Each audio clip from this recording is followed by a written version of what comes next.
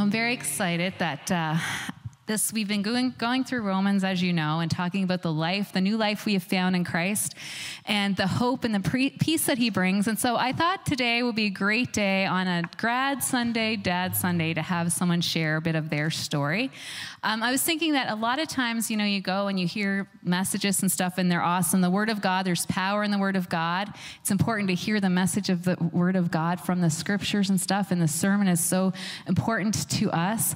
But sometimes as we walk away, the things that we sometimes remember are the stories that you've heard. Isn't that true? Like, we're story people. And even I think that's why the Bible is so cool, because it's full of the beautiful stories that God has given us to remember things well. And we walk away and go, oh, like that story was so good. And whenever I hear someone's story, I just walk away realizing again the goodness of God and the power of God in people's lives. And that is why God brings us together as a church body, to learn from each other, to grow from each other, to be encouraged by what he's done in each other's lives, and not just to be fleeting people that we just say hi to each other on the streets, but to get to really know each other and to support each other. And so I've asked my sweet friend, who is so excited to come up here, I know, Becky Whalen. She's going to come on up, and she's going to share with us a bit of her story. And I was thinking, as a graduate, I hope that you remember a lot of things from ACC. And I hope you stay at ACC. I'd like all graduates not to move away ever and just live here forever. And I know that's not possible. But as you go about and live your life and move forward or whatever, I just pray that what you remember is, yes, the messages that you've heard and all the special sermons you've heard. I hope you remember, though, that some of the love and the stories and the people who've supported you and love you and are always there for you no matter what. So that's what I want you to take away. And so I thought it would be very fitting to have someone who's spent so much energy and love into some of our young people, all of our young people, and all of our people, actually, Becky. And so she's going to share a bit of her testimony. So. I hope you'll forgive me. I am not a speaker. So I'm going to basically read word for word what I have written. And Neil and Bob, that's a hard act to follow. I will not be that funny. So you've not received a spirit that makes you fearful slaves. Instead, you received God's Spirit when he adopted you as his own children. Now we call him Abba, Father, Romans 8:15. A couple of weeks ago, I had messaged my good friend Kim. I'm starting to question that friendship at this point. If she could pray for me, as I have been having some trouble sleeping. I'd been averaging 2 to 3 hours a night of sleep, or sleep a night, sorry. And I'm bipolar, so sleep is very important for me in staying healthy. She said yes, but her solution was actually to ask me if I would speak this Sunday. I'm still questioning how that was to help me sleep. I'm not sure I've gotten much since then. Anyway, so here I am. Good morning, my ACC family. For those of y'all who do not know me, my name is Becky Whalen. I grew up in Millbrook, which is just outside of Sussex Corner on your way to Pulley Mountain. Growing up in my house were my mom and my dad, or as I call them, Pa and Mama, my 2 brothers, and my Nana.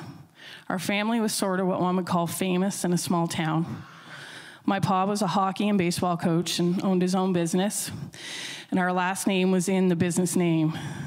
My family was very well liked and very well respected, so you can bet your bottom dollar that if we did anything to ruin that reputation, we would get it when we get home. And most likely, my folks would hear any trouble we got into before we got home. The joys of living in a small town. We are not a perfect family by any stretch. We ran short on patience and forgiveness often. We loved deep, we fought hard, but we laughed harder. I'm telling you all this, not just to tell you how great my family is, but also to tell you how I became part of an even greater family, and that is God's family. I became a Christian at Camp Tlakadik when I was 12 years old. I remember that night like it was yesterday. There was a torrential downpour, thunder and lightning, and I was sitting outside my cabin on a picnic table. This was not my first time at camp. As a matter of fact, it was probably my 4th time, but it was the first time I'd actually heard about Jesus. Even though I'd grown up in a Christian home and going to camp, I'd never paid attention before, because God had kind of ticked me off years earlier, so I wanted nothing to do with him. When I was 7, my grandfather passed away. My grampy was the most amazing man I'd ever known. He was my hero. He was tall, dark, handsome, with deep blue eyes and the widest smile. He had the biggest and funnest imagination any grown-up could ever have, and he had the most comfiest lap I would ever sit in. So when they told me that God had called him home because he needed him in heaven, I was angry. Shortly after this, I started smoking, then drinking, and then stealing. By the time I was 11, I was actually selling stuff to kids behind the old school store that sat beside the junior high school on Main Street in Sussex. My grade 7 year was very blurry, as I spent most of it drunk. I did not like myself. My mind was dark, and I thought a lot about dying. The week before I went to camp, my summer between grades 7 and 8, my friend and my brother's best friend passed away in a swimming accident. That was a bit of a wake-up call to me, and God started working on my heart the day we got that phone call. I went to camp the next week with the intention of having fun, but again, not hearing from or about Jesus as per usual. But God had other plans. He pursued me relentlessly that week, and by the week's end, I'd made the decision to follow him. I'd love to tell y'all that my testimony ends right there and that life has been grand ever since, and I've been perfect in following God since then, but that'd be wrong.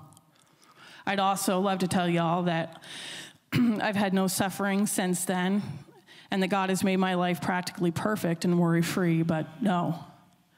Actually, in John 16:33, Jesus tells us, "I have told you this so that you might have peace in your hearts because of me.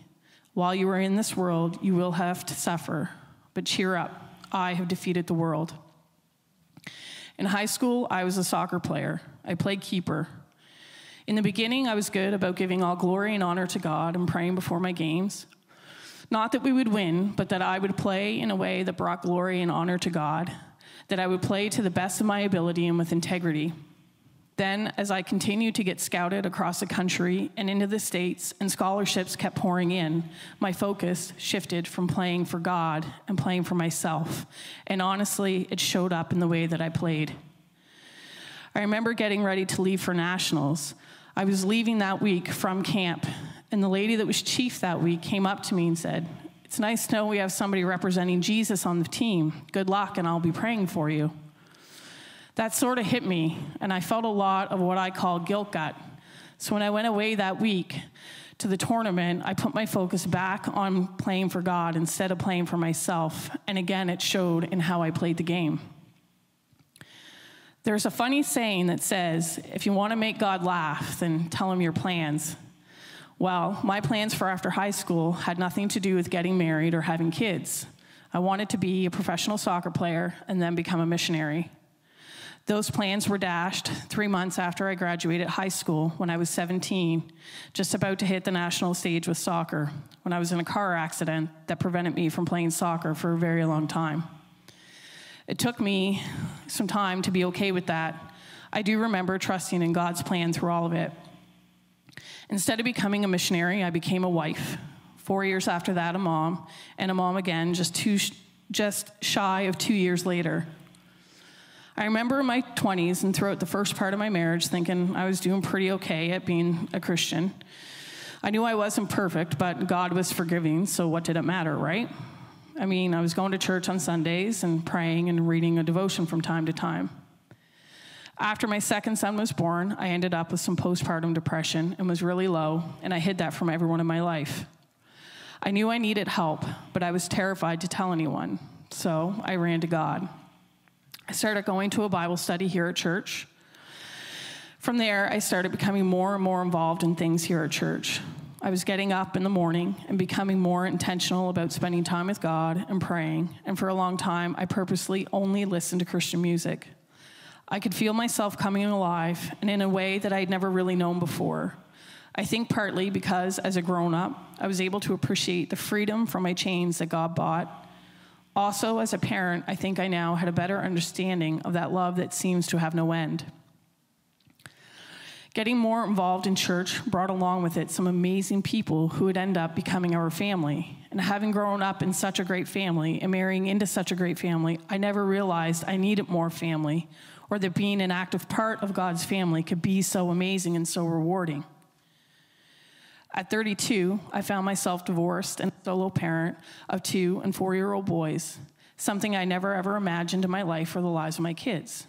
I also never thought I'd be able to raise kids solo, and I was 100% right.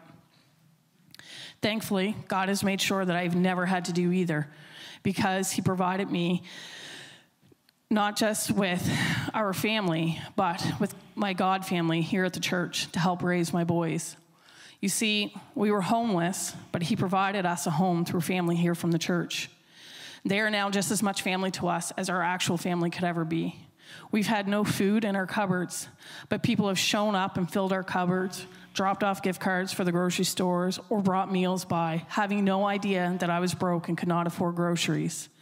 People have shown up with bags of clothes for my kids just at the right time when my kids have grown out of all that I've had. And again, I wasn't sure how I was going to put them in clothes without them getting made fun of because they were wearing flood pants.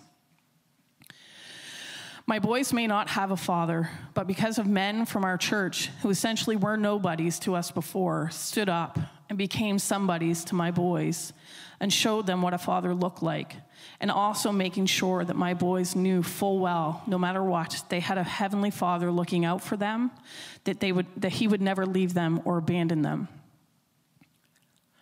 If you had told me 10 years ago that not only would the boys be thriving, but that I would have gone back to school at 39, started a new career, and be loving this life of solo parenting, I think I would have laughed in your face.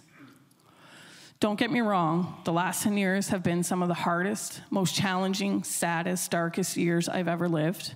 However, they have also been the most amazing, loving, challenging, exceptional, and funnest and rewarding years I've lived as well. And honestly, I would not do it any other way. The way God has grown in me and my relationship with him through it all has been incredible. To see that no matter what happens, he is in control and he will take care of us. To see that lived out is one of the most incredible things one could ever hope to experience. To be a part of God's family who willingly give up their own time or material wants to make sure you have what you need, that has been such an incredible journey. To be loved so fully by God and his people has been one of the biggest joys and blessings of my life. It has been worth every heartache, and the reward of heaven makes it even more worth it.